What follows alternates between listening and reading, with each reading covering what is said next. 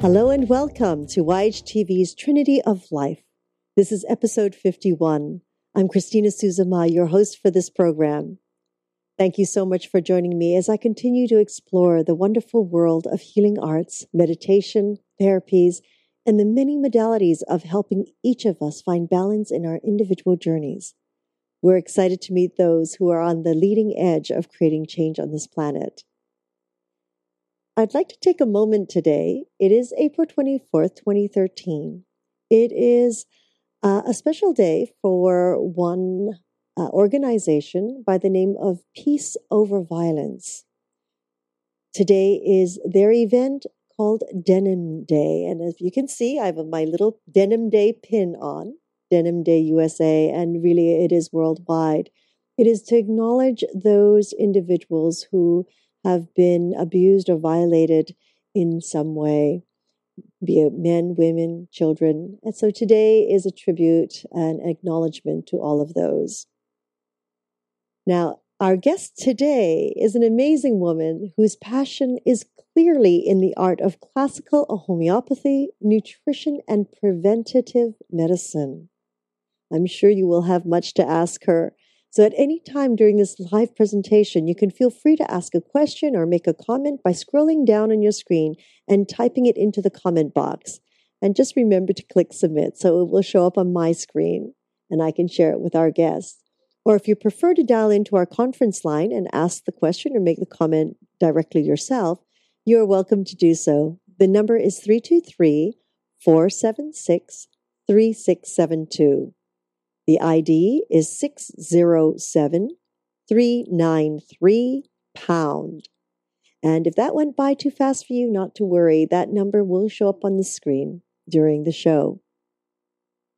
Today's topic is understanding and improving libido. I'd like us all to welcome Dr. Toni Bark. Good day to you, Dr. Bark. Good day. So thank you so much for joining us here on YHTV and sharing with our global community your expertise. Thank you. Thank you for having me. Dr. Bark, can you share with us a little bit about your history and your background, where you're from and your journey? Sure. I am from the Chicago area, Evanston, which is where I live now. I have left. It's not like I've always been here, but I grew up here. And I studied undergraduate. I studied anthropology and archaeology and psychology and went to medical school thinking that I was going to go to med school and then to Chinese medical school to be an acupuncturist and herbalist. However, I really loved neurology and neuropsych and wound up studying pediatrics and rehabilitation, neurorehabilitation medicine, running a pediatric emergency room. And then I kind of discovered homeopathy. There was a conference in Chicago and went to it, didn't understand anything they said, but was quite intrigued. Nothing. I understood nothing they said, but I went to the summer school program and just fell in love. Like this was definitely the right thing for me. I figured there were enough acupuncturists, not enough homeopaths. So I went down the path of studying classical homeopathy over the next 2 decades and really just switched paradigms. You know, I mean, I never quite fully bought the Western paradigm anyway. I mean, I looked at so many physicians and saw how unhealthy they were, and so that medicine is not the practice of health. It is not the practice of restoring health, which is really what I've always wanted to do. But I was fascinated with studying the sciences. And along my journey, I wound up doing response work in Haiti using integrative practices. And one of the integrative practices I was using was an electrical hand device and as well as homeopathy.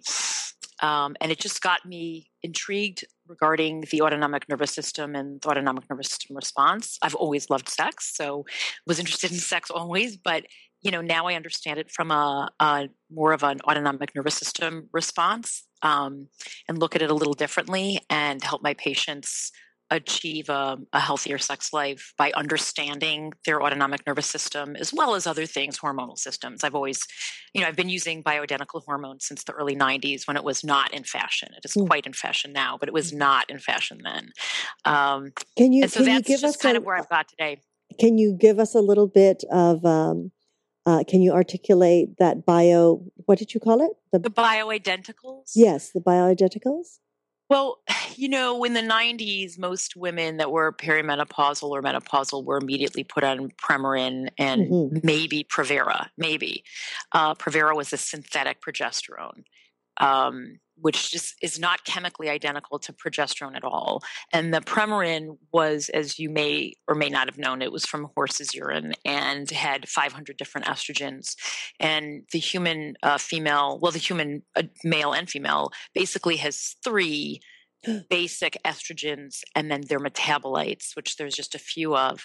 And so they're metabolized very differently than the horses. And in fact, cholesterol, which is the building block of all the steroid hormones, which are also the sex hormones, depending on what's going on in your body and how you detoxify, and if you have drugs on board, you can change your cholesterol into progesterone, into testosterone into estrogen, back and forth.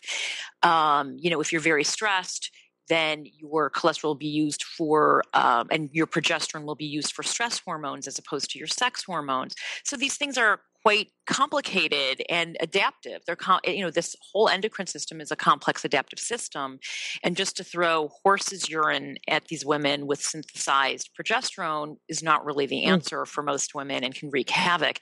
And the reason that it was done is because it was a substance that was synthesized in a lab and was and is patentable, and much of what gets pushed as treatment in the practice of medicine is what is patentable and what can be made money upon. So no company is going to spend money marketing something that is natural or bioidentical because you cannot patent those things.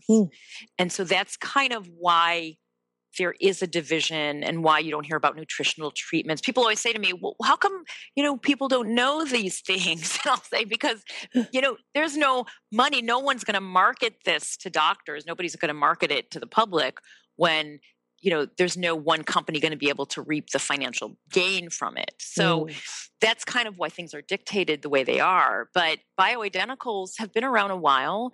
And for most women going through perimenopause and menopause, most women just need a little bit of progesterone. That's usually what they lose first.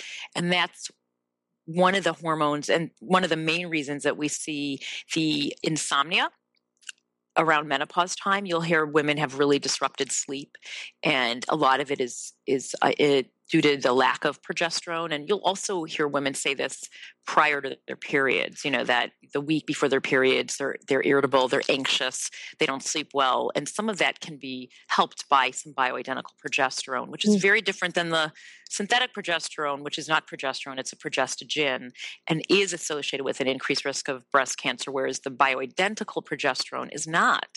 Now, is that the bioidentical progesterone made out of the natural products like yam? I do believe yam is one of them. Yam and soy are the 2 main plant substances that... Oh my gosh, now we have to worry about the GMOs in soy, right? Right. And so that it's true. I mean, a lot of soy is I hope my dog barking in the back doesn't bother you. So that is one of the issues, obviously, is that soy is so genetically modified, and you want to use a lab that starts with an organic soy base. The yams are not so genetically modified. I mean, I'm sure there are, but in general, it's not the same issue that you see with soy. My goodness. Yeah. Oh, it's almost like, how deep in the rabbit hole do you go? I use that term all the time. Yes. We've really done a number in our environment externally and internally, and as you start looking at it, it becomes more and more disturbing. And where do you stop? Yes. Well, I always say one moment at a time and one change at a time that we can make, So today's topic is not an easy topic for a lot of people to discuss. So that's why it's wonderful that you've come to share with us your expertise in this area. Libido, that word, even when it's brought up, outside in any sort of just discussions, it's almost like people shy away from it. Well, I think we have an epidemic of low libido. It's not just women, it's men. In fact, I would say that the epidemic is more in the male population because women's libidos have always been thought to be more complex and not just reliant upon or reflecting the hormone levels. Whereas it's always been thought that men, their libido is just about their testosterone level. And of course, now we have the drug companies kind of inventing this low T issue. Do men get lower testosterone? Yes. But the truth is that exercise, muscular exercise and intense exercise stimulates an elevation of testosterone in both men and women. And there's good evidence that having adequate muscle mass really promotes good testosterone levels. But that being said, it's not the whole picture. It's not the whole picture for men or for women. It's not that simple. Men are not just wired one way. There's psychological reasons for men to have low libido as well. We just tend to think about that occurring in women more. And in fact, women have greater levels of anxiety and do, from a standpoint of measuring anxiety in the population, women are twice as likely to suffer from anxiety disorders than men. And there's a lot of real evolutionary reasons for that, which we can go into at some other point. But anxiety will reduce your libido because one of the things that you need to be turned on is good parasympathetic or rest and relaxation tone. And so many people are just so stressed out from their daily lives that they're in constant fight and flight, and they can't allow enough vagal tone or parasympathetic tone to feel turned on. And so that happens in men and women. So it's not just about a testosterone level. Clearly I have seen women on supplemental testosterone and they still have very low libido. Interesting. So, I mean, you sort of covered the difference between the libido between men and women. And you've mentioned and spoken about the different levels in someone's body, and how exercise. And now you said like extreme exercise. Well, muscular, bursts of muscular energy and muscular contraction. Can you give us an example of what that might be? Weight training, of course, but anywhere where you're building muscle. So, weight training is like the one what we tend to think about. But, these vibration plates that you stand on, I don't know if you've ever seen like the power plate. Or it's actually technology that came out of Russia as well. Many good technology came out of the Cosmonaut program, but it's a plate that you stand on and it stimulates the muscle spindles. That really seems to stimulate testosterone levels as well. Anytime you're building muscle, you're going to stimulate certain growth factors and testosterone and androgens. And, running in a muscular way. So not just kind of jogging, but where you're really, let's say trampoline or bouncing. Power pumping, like on the bicycle, let's say. So anything where there's some burst of muscular activity, you are going to see a transient elevation of growth factors and testosterone. And fat tissue, especially if you're not eating clean. So fat tissue, there's a pathway called aromatase pathway, and the aromatase pathway can take cholesterol and make testosterone. It can make estrogen. What we tend to see is that men, as they get heavy and sedentary, what I say to my patients is men become women and women become men. So what we see with the aromatase pathway is that their estrogen levels go up. They get more breast tissue. They start meeting like the bros ears or the man's ears, the bros. I don't know if you familiar with that Seinfeld episode. I didn't realize those existed. The bros ears. No, that was a Seinfeld episode. But all see men who are sedentary, who have breasts. And, when you measure their levels of hormones, they have elevated estrogens.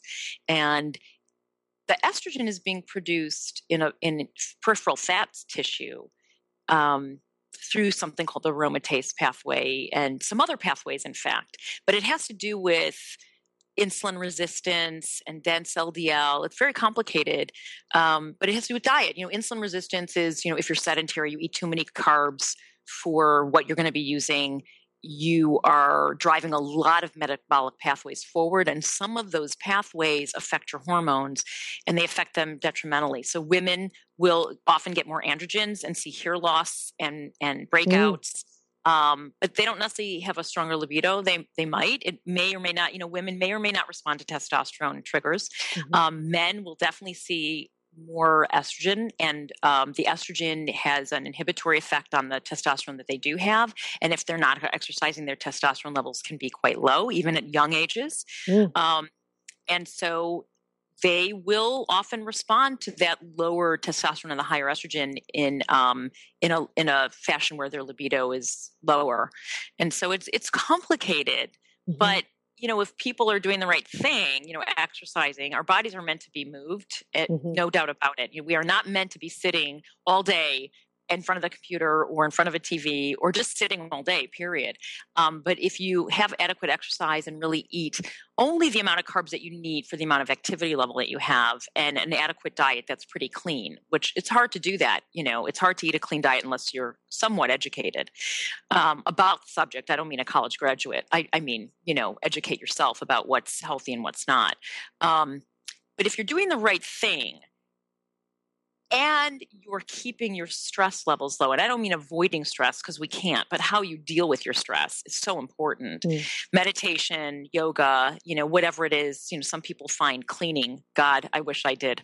Find cleaning meditative. I really don't. I've been hoping for that to rub off on me from some of my patients. But, if you can do something that really allows you to clear your mind and allow some of this relaxation tone to come up, and you're doing the right things, your hormones should be in balance. But that being said, it's harder to achieve what I just spoke about than to not. It takes a lot of conscious wish, a consciousness around it, and knowing what to do, and doing the right thing. And people fall into a lot of bad habits for many reasons, and come to me with very low libido and, dense LDL, and their hormones are messed up from drugs they're using. I'm not even talking about recreational. I'm talking about pharmaceutical, from the way they're eating, from their lifestyle choices. And a lot of these lifestyle choices are from poor self-image and from abuse in childhood. And I don't mean even just physical or sexual abuse, but, habits. Yeah, habits, and also being, maybe a parent that was verbally abusive, or a sibling that's frightened them, or bullying at school. And, they get into these habits where they're befriending themselves and soothing themselves with food or with watching TV, as opposed to, going out for a walk or a bike ride and eating healthy. So it's quite complex. We're complex systems. And, a drug, one change isn't usually going to cut the mustard. So if one, the natural way of increasing the libido is to have that physical exercise, the actual high energy, exercises, quite frequently, I would assume. Would you say once a day?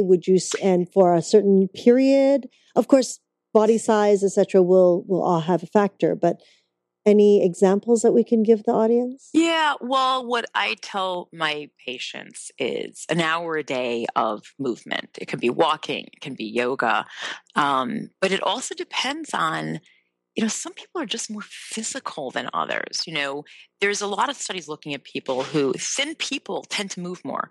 If you watched me, I'm pretty hyper. So even though I have a job where I'm sitting and talking to people, I'm running around all the time when I'm not doing that. That's just my nature. I'm dancing when I hear music. I don't even realize I'm doing it. There are people like that. They're moving and they just move more, whereas some people are really sedentary. It's just their nature. They need to make more of an effort.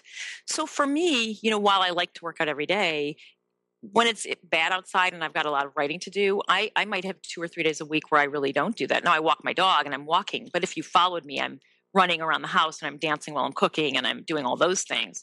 But I don't count that stuff, But I would say for most people, if they have a sedentary job, they need to make an effort for an hour a day minimum to get some moderate activity in. It's got to be a bike ride or a yoga class or walking or a run, something, jumping on the trampoline and stretching, something. And I tell people, try something fun. Why?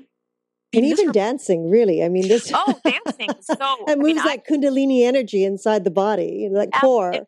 It really, dancing is amazing, but I think it's important to do what feeds you. I mean, I'm a dancer, so, I'm in dance class a few times a week, and I'm in aerial dance class a few times a week. And, I taught dance a few times a week. Where do you find the time? Wait a minute. Yeah, I'm a juggler. I'm definitely a juggler. But so I tell my patients they have to find something they love or they at least like, because if you're miserable doing what you're doing and you go to the gym, the other thing is if you go outside, it's really important to get the sunlight, to really have your brain acknowledge sunlight during the day and to be outside. And there's studies looking at people exercising outside versus inside. And if you're outside, you're more likely to stay out there and do it longer. And I think it's important to also be connected and feel connected to the earth. So it's important to not just be in the gym all the time. I don't think people really, it doesn't feed their soul for the most part. Now, some people just love weightlifting and, great for them. That's great. But I would say it's great to get outside and walk and, feel the earth beneath your feet and get the sun on your face and in your eyes and recognize that you're outside. And it's not feasible for everyone. And, especially working parents that, have a job, they work long hours, they've got kids to run home to, then you do what you can. And if it's an exercise bike and you do it in 15-minute intervals, 3 times a day, 4 times a day, that works too. It could be a hula hoop, these great weighted hula hoops, and you could put music on and do that for 10 minutes at a time in between patients or take a 10-minute desk break, from working. There's a lot of ways of doing it, but the bottom line is you have to move your body and you have to eat. And it's not calories, it's carbohydrates. You have to eat the carbs, only the amount of carbs that you're going to really be expending. So if you have a physical life, you can eat more carbs. If you don't, then your carb loading, you should be really eating minimal carbs. And it's not the calories, it's the insulin response that is what wreaks havoc in our bodies with our hormones and makes people fat. It's not the calories, it's the metabolic response to the calories. And it's very important. It's very related to our hormone levels. So a leaner body that is eating less inflammatory foods, which is less carbohydrates, that's active is going to be better and have more libido, and all things being considered, all things equal, meaning no emotional trauma, than a body that's not all those things I mentioned. Mm-hmm. Oh my, that's a lot to take in, everyone. But so people who run ultra marathons and and are over exercising, actually their libido is really low, and they often don't have any libido. So that's interesting. So over exercising can actually switch it the other way around. Absolutely. Wow. Oh my God, especially for men. But we're talking about really over exercising. I mean, people who do Ironman. Yes. Major athletes like Ironmen, like running a 50-mile race, running 20 to 25 miles on a daily basis. We're not talking about somebody who goes out and does 4 miles a day or 5 miles a day or an hour and a half or 3 hours of Pilates and yoga. That's not going to do it. But my ultra marathoners, who tend to be a pretty OCD lot to begin with, you have to be. You can't do it. You can't train for Ironmen and not be obsessive compulsive. How can you? It's hours a day going to just exercising for months and months and months. My goodness. Okay, so you all heard that, right? If you can overdo it and your libido is just going to drop. Right. So what do you think about all these medications? Not much. Like the Viagras and things like that they've brought out. Okay, like the Viagras. Okay. I thought you were talking about like the psych meds. No, the psych meds. Oh, that I've heard kills everything, not just the libido. Yes. And if you thought you were depressed before, try having 0 libido and 0 orgasmic functionality, and then you'll find you're really depressed. The Viagra's, I'm sure it's appropriate for certain population, people who really have physical reasons to have dysfunction with their vascular tree, older men. But that being said, there's ways of reversing and preventing those kinds of problems. And for many men, I mean, many of my patients in their 60s and 70s and even early 80s, they do not need Viagra. But a long time type 1 diabetic, that's what we used to say. Of course, now we see way more type 2 diabetics, and those labels are going to change because they're not really the same disease. But any disease where there's lots of sugar and inflammation, you're going to have small vessel damage. And, the Viagra also works when there's poor heart rate variability, meaning poor parasympathetic tone, which is related to stress. So while the pills work, they are a slight risk. There's people who die, who have sudden heart attacks on them. And there is probably a better way of achieving the same result, but it's more work. It takes the patient, it takes, work. You'd have to want to change your lifestyle. And that's, let's be rational. Not everyone's going to do that and want to do it. Our society is for the past several decades has been such a pill popping society. The quick fix, right? The quick fix is just take that and we'll be fine. Well, we market, pharmaceutical. This is one of the only countries, and it might be the only country that markets drugs directly through advertisement to the population. It doesn't happen in the rest of the world. And that has a huge impact on our culture. There's so many things, so many different directions that we could go with this, isn't there? Yeah, I know. It's not like what we thought it was going to be. I'm sure you thought this was going to be like a few easy little. Oh, absolutely not. Absolutely not. After a whole year of doing these shows, it's like, we could go down so many pathways. That's why most of our speakers, we have to schedule them back at some point in time. Right. So coming back to libido and sexual stimulation. Again, it's one of those topics. If you speak about sex, you are sort of categorized in this category of personality or etc. I always speak about sex. So, my friends and acquaintances know that's going to come up if I'm in the room. Well, I have, at one time in my life that I was told you need therapy because you just think too much of that. You just everything, you just enjoy sex too much. You need therapy. Wow, I don't. Yeah, that's our society. Yeah, that's our society. It can be, but I think that most people are quite interested in really talking about it and hearing about it, unless they're really repressed and. They've got issues usually in other areas as well. But most people, behind the closed door, and I don't mean in the bedroom with me, I mean in my office, in my consult room, because I'm so frank about it and I just come right out and ask my patients, how's your orgasms? How are you functioning? That they get pretty comfortable talking about it because it's no big deal for me to talk about it. And I make them very comfortable. And most people want to talk about it because I've seen patients who've been in therapy, who've been in analysis and it hasn't really come up. Well, most, obviously in analysis, it should come up. But definitely in psychotherapy, it often doesn't come up. And patients are often reticent to bring it up because they're ashamed or they feel bad about themselves or they're uncomfortable talking about it. They were maybe raised in a home where it was uncomfortable to talk about it. But I do find that patients one-on-one really want to talk about it and they're relieved that I bring it up, and especially if they have a problem because they want to know what can they do. Right, absolutely. Now, can you share with us the pros and cons of sexual stimulation? I don't really see the cons. Okay, perfect. That's great. Obviously in inappropriate moments, I suppose, you could be stimulated when you're, about to make a speech in public. I mean, there could be inappropriate sexual stimulation, but I don't, other than that, I don't really see a con to, of course, inappropriate objects. So like, pedophilia and those things are, there's real issues. But if you're talking about sexual stimulation between two consenting adults, I don't really see a problem. Mm-hmm. Mm-hmm. And can you share with us the benefits and why it's important? I mean, I know of people who think it's wrong to self-stimulate, for example.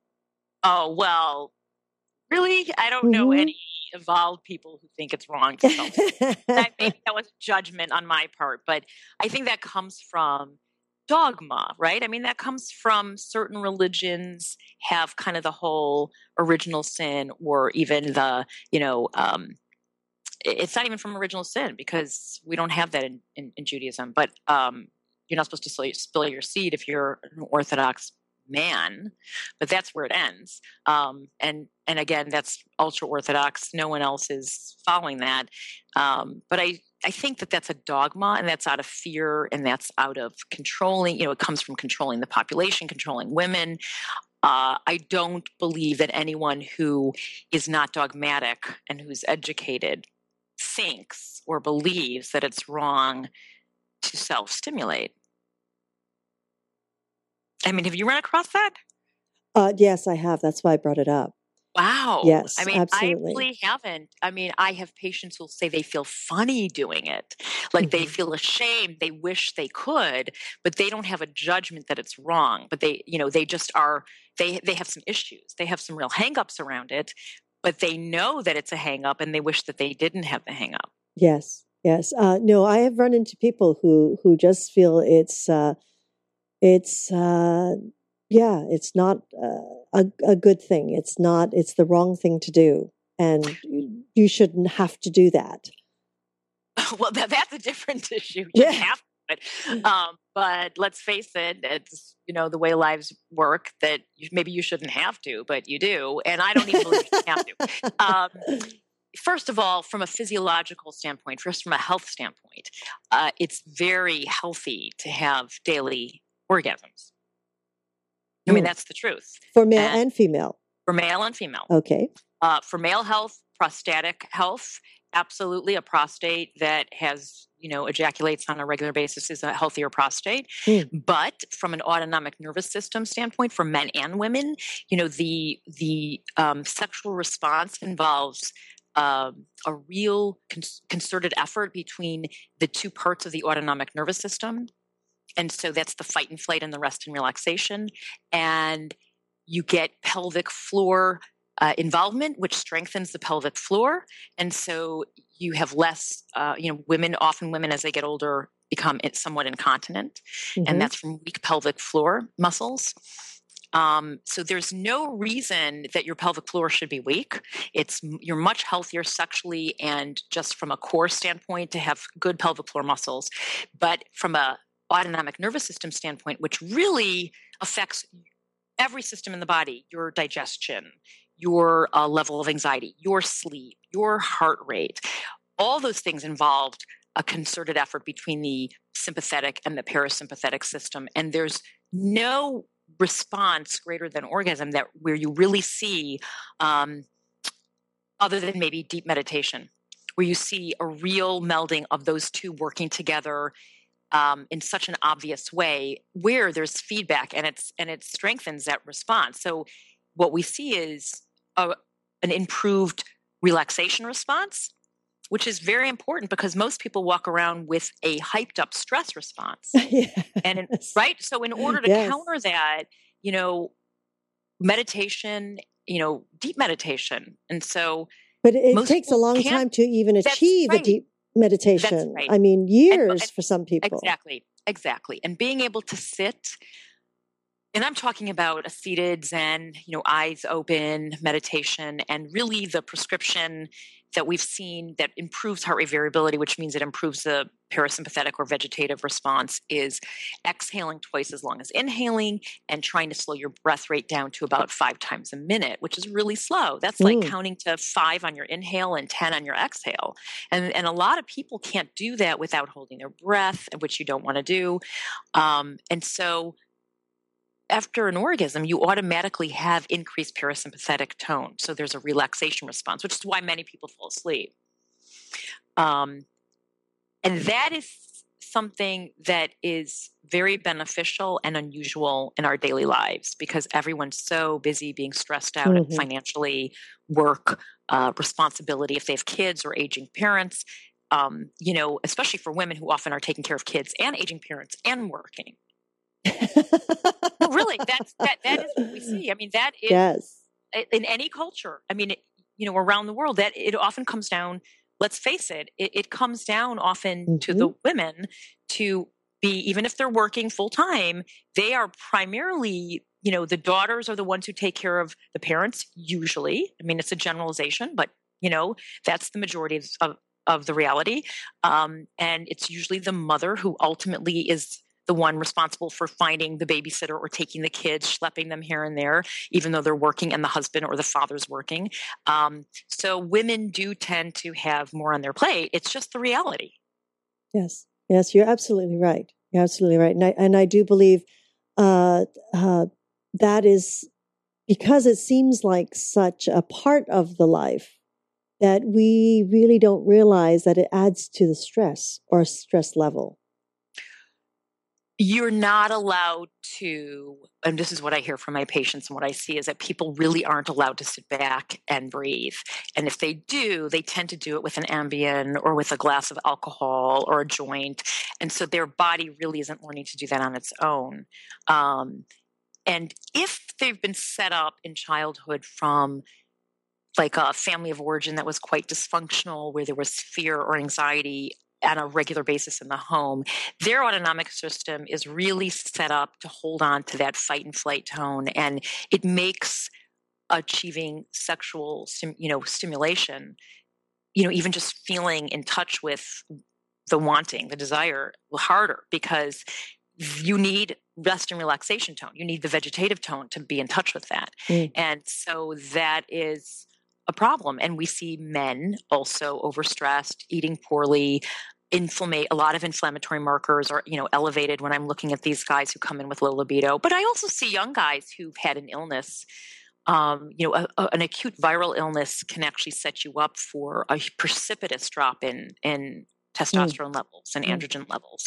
And that can be rectified. But our society is so quick to take a pill, and the pills, the hormone replacements like testosterone will shut down your own production.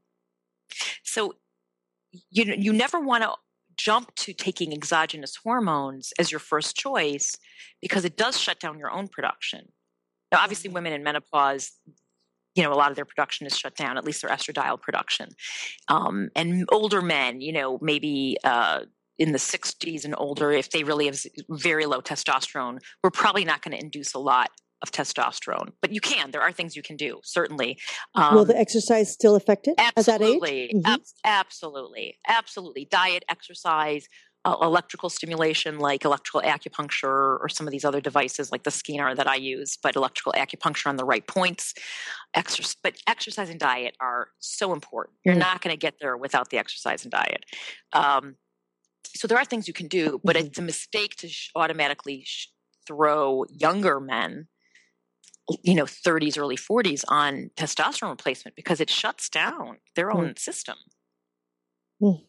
Amazing. Something to help it is going to shut it down.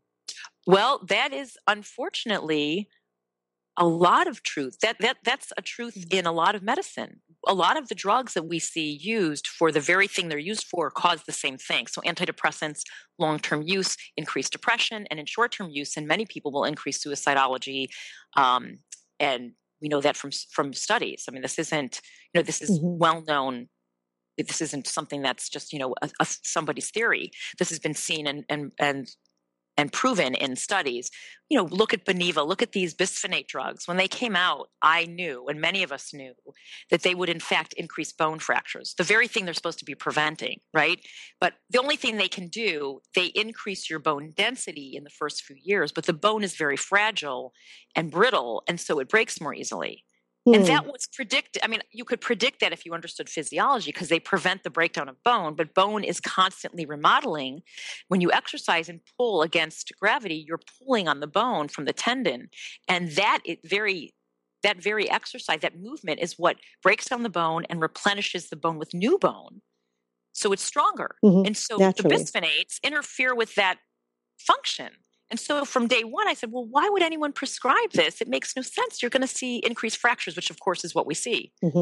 So, the very thing that we prescribe, and when I say we, I mean doctors, not me, but the very thing that most doctors prescribe often cause the very thing that they think they're preventing. And you don't see it until years later, of course. Right. Yes. In the case of antidepressants, it might not be years later. It could be weeks later. Oh, my goodness. We have so much to learn, so much to learn. So with our bodies, and right now, an hour of really good exercise, an orgasm a day keeps depression away. I mean, absolutely, and sometimes 2 or 3. Yeah, that's good too, right? Yeah. Now, what about as a woman? We go through so many physical changes in our lifetime, especially through childbirth. Our hormones go all wonky, etc. They go bounces here and there, and our bodies change during that time. Now, what are some of the effects that you've seen from that? Of course, this is a question for those women who may be planning on having children or who are about to have children. What changes and effects have you seen from childbirth, and are there ways to prevent certain of these outcomes or to help the body bounce back better? And of course, I am going towards back to the still staying on the subject of sexual stimulation and how that changes, because clearly there are big changes. Yes, there are. And I think that they're adaptive. I mean, one of the reasons that women often lose their libido for the first several months, maybe to a year after having a baby, is that they need to focus on the baby and their libidinous energy. And I don't mean that in a sexual way, but their deep love and their focus becomes the baby and not their partner. And some of that is necessary to some degree. It can go overboard, which is problematic. And so I think that to not get down on yourself for having a low libido after delivery, of course, during pregnancy, the libido is crazy high. But that often changes. First of all, you can't have sex for the first 6 weeks after delivery. And many women who are breastfeeding, because of the hormone, the progesterone predominance and some of the hormonal oxytocin, the changes in breastfeeding, they also feel quite dry and their libido is really diminished. But that is temporary and will come back. And I think that some of it needs to be temporary. Your focus needs to be on the baby and not on the partner, so when you fall in love, your focus is all about your partner and the two of you together. But when you have a baby, you really need to be the baby needs to be all encompassing you. It's got to be your main focus in terms of attention. And I think that's adaptive. So, obviously it can go overboard. I don't want to state that it's, it should be 100% and obsessed, but many women do feel that way to some degree in the first few months. And I think that's okay. It's a stage. Just understand that you will bounce back. And some of it, for some women, they have to stop breastfeeding at a year because they feel like they're not going to get themselves back. That wasn't the case for me. I mean, I breastfed for years. I'm right with you on that one. When my son was giving me really good rational reasons why he should continue breastfeeding, it was like I realized it was probably time to stop. But, he was 4, but I think for some, it's very different for women. Some women say, they can breastfeed for 2 years and their libido comes back at 6-7 months and it's not a problem. And other women say, at 10 months, I had to stop breastfeeding because I just felt like I wasn't myself. So everyone's a little different. But I would just say to know that you're going to go through phases and you'll come back to yourself and your libido will come back. You can lose your mojo for a few weeks or months, but that is not permanent. And it shouldn't be. And if it is, you have to look at other things. Is there a problem between you and your husband or your partner? And is there a problem with you physically?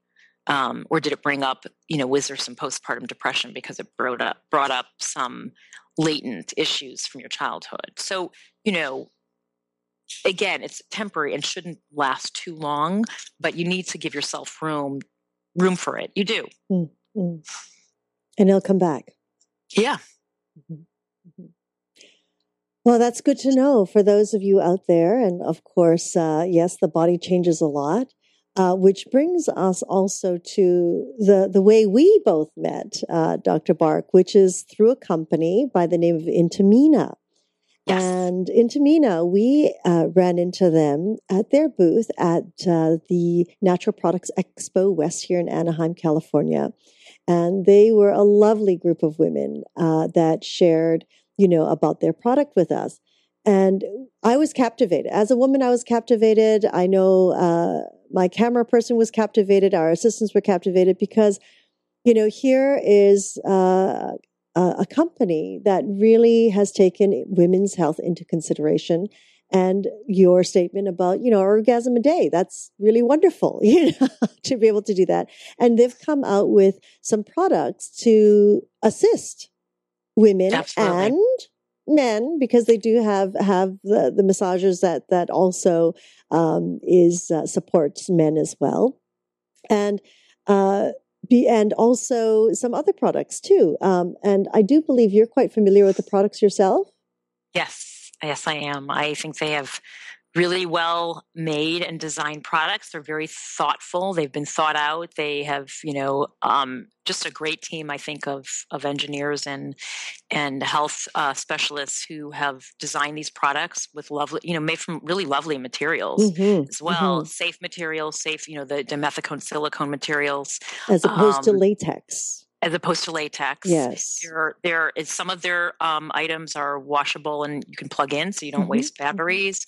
But they make a whole line, and there's a bunch of products that are coming out that are in their pipeline that are also lovely. Their Lily Cup, which is a menstrual cup that is probably the best menstrual cup on the market, is phenomenal, and I use it. I think it's amazing.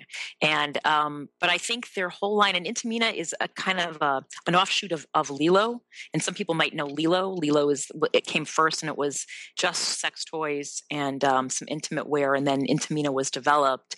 But it's the same engineering. It's the same level of design in their sex products. So their what we call toys are wonderful. I think that I sell them in my office to my patients. They're really happy with them. I've never heard a patient make a negative. People say it becomes their new best friend. Or they'll say, I have a date tonight with my Soroya, which is the name of the toys. So which is but I think it's important for women to know their bodies and to exercise their pelvic floor, and it's important for men too, of course, but we're focusing on women right now. Yes, I think that's why you brought up Intimina, because the line is focused on women's health. Yes, and I do have a few of their products here, which you can see, and these are sold just in like Walmart and places like that. So you're not like going into a, what do they call it? The oh yeah, no, you're not going into adult shops, so to say, to get these. And you were saying that they were also sold at airports. Yes, I've seen the whole line of Intimina and Lelo at international airports. Wow, that's amazing. Interesting for plane time activities. Yes. I suppose it's a long flight. You have a blanket, but. I've seen them at the airport. That's that amazing. Was really interesting. Yeah. Well, you know what thrills me is their LaSalle Kegel balls. They are great. I've given them to patients who really, yeah. My patients love them. I have not tried it. I should, just to try them, but I've given that line to numerous patients for strengthening and tightening, and they say how wonderful they are. Well, it's different. They come in amazing. Different sizes. They are different weights, actually. There is I think they sell them singly, but they also sell them in a box of all three weights as well. Right. And what's amazing is you start off with the one that is, of course, the lightest weight, and we hear people year after year, of course, through our growing up about Kegel exercises. Keep doing your Kegel exercises. And half the time people are not doing it right.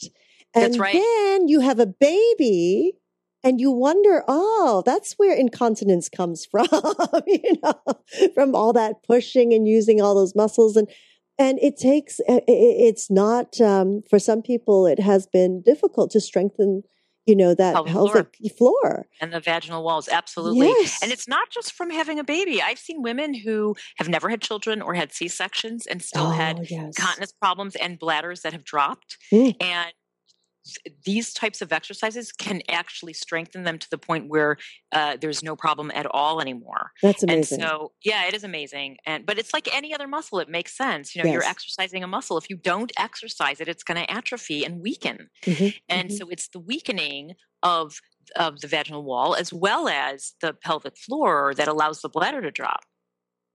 So if you can strengthen that, you really can protect yourself and reverse the incontinence. Yes. I mean, I have never seen these before. This is the first time I have seen them here in the U.S. I don't know if you've seen them in Europe or no doubt. Well, no doubt that's where it comes from. In Asia, I mean, Benoit ball, right? Japan has had a culture of using Benoit balls. I mean, that's what they were used for, which was vaginal exercising to strengthen themselves. And they've been around a long time in Japan. Yes, you're absolutely right. You're absolutely right. Now that you brought them up, yes.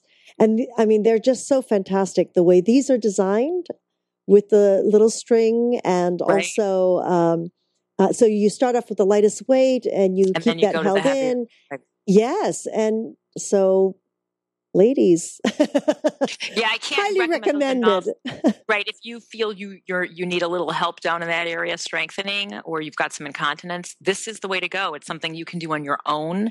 And a lot of people who have like vulvodynia, I know this is not what we're talking about, but I have found that along with a male equivalency problem, which is Peyronie's, I have found that both of those things really respond to reducing the excessive sympathetic tone. Whereas they get put on these crazy diets where they can't eat any oxalates and try a diet where you can't eat any oxalates. First of all, it doesn't work. And they've got such a limited diet. It's ridiculous. But that also is related to kind of trauma in the area where there's increased tone. So it could be from physical trauma, birth, or it could be from emotional trauma from childhood. But there tends to be pain and then atrophy in the area, and they can't have intercourse. And, once we correct that, then they're very thin and weak down there. So these strengthening balls have been amazing for those patients. Yes.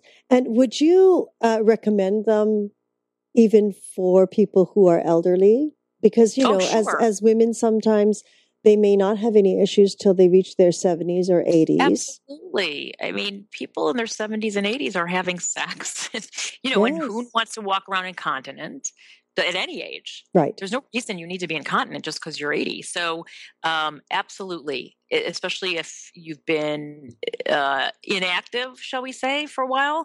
I don't recommend inactivity. So, what I mean is, if you don't have a partner, that's fine.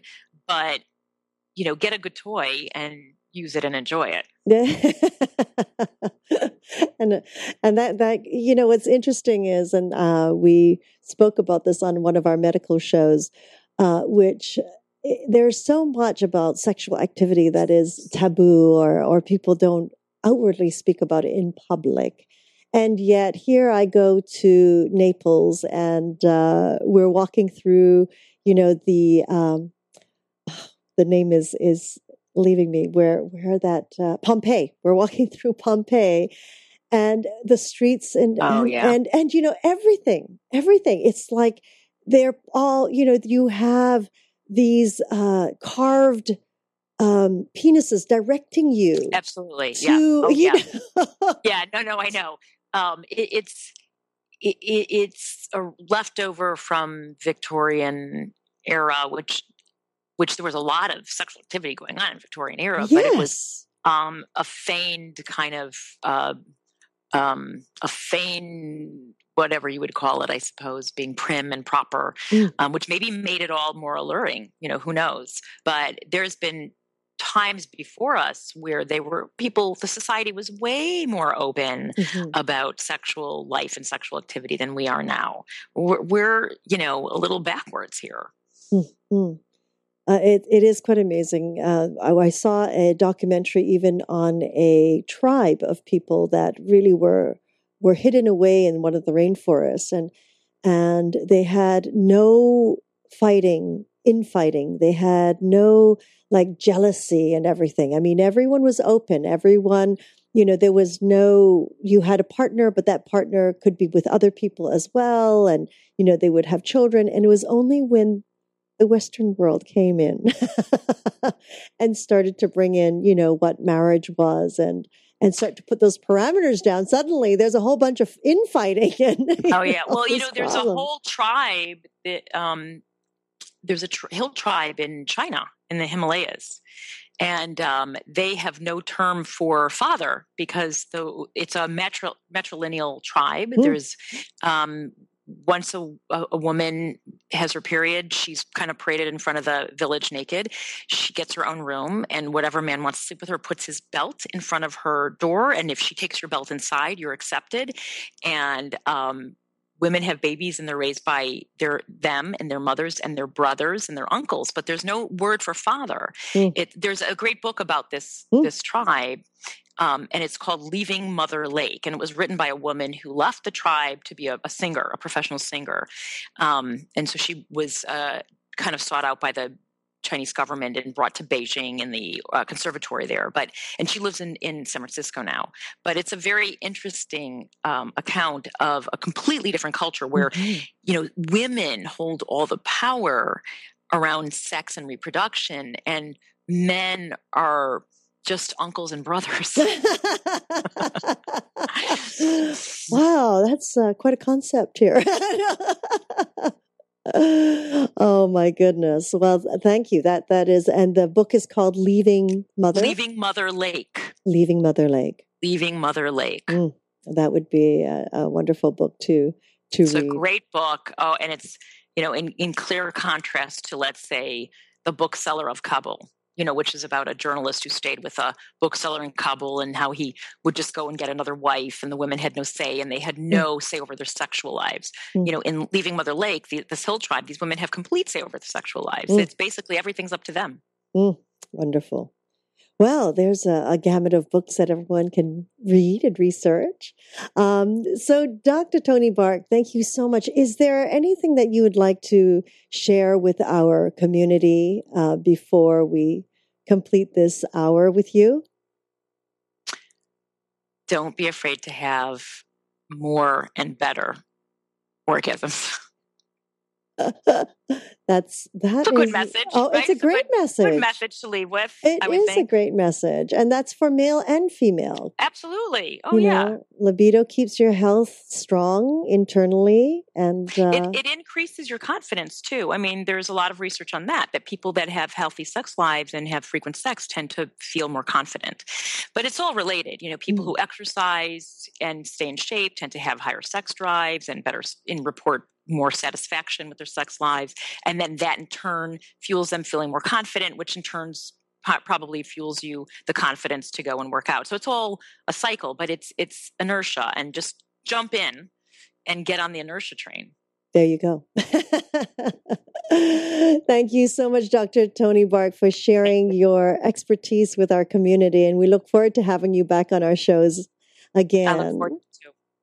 And of course, we would like to thank each and every one of you for joining us on this new platform of information and education. We're grateful for your continuous support and look forward to hearing your feedback on how we can serve you better.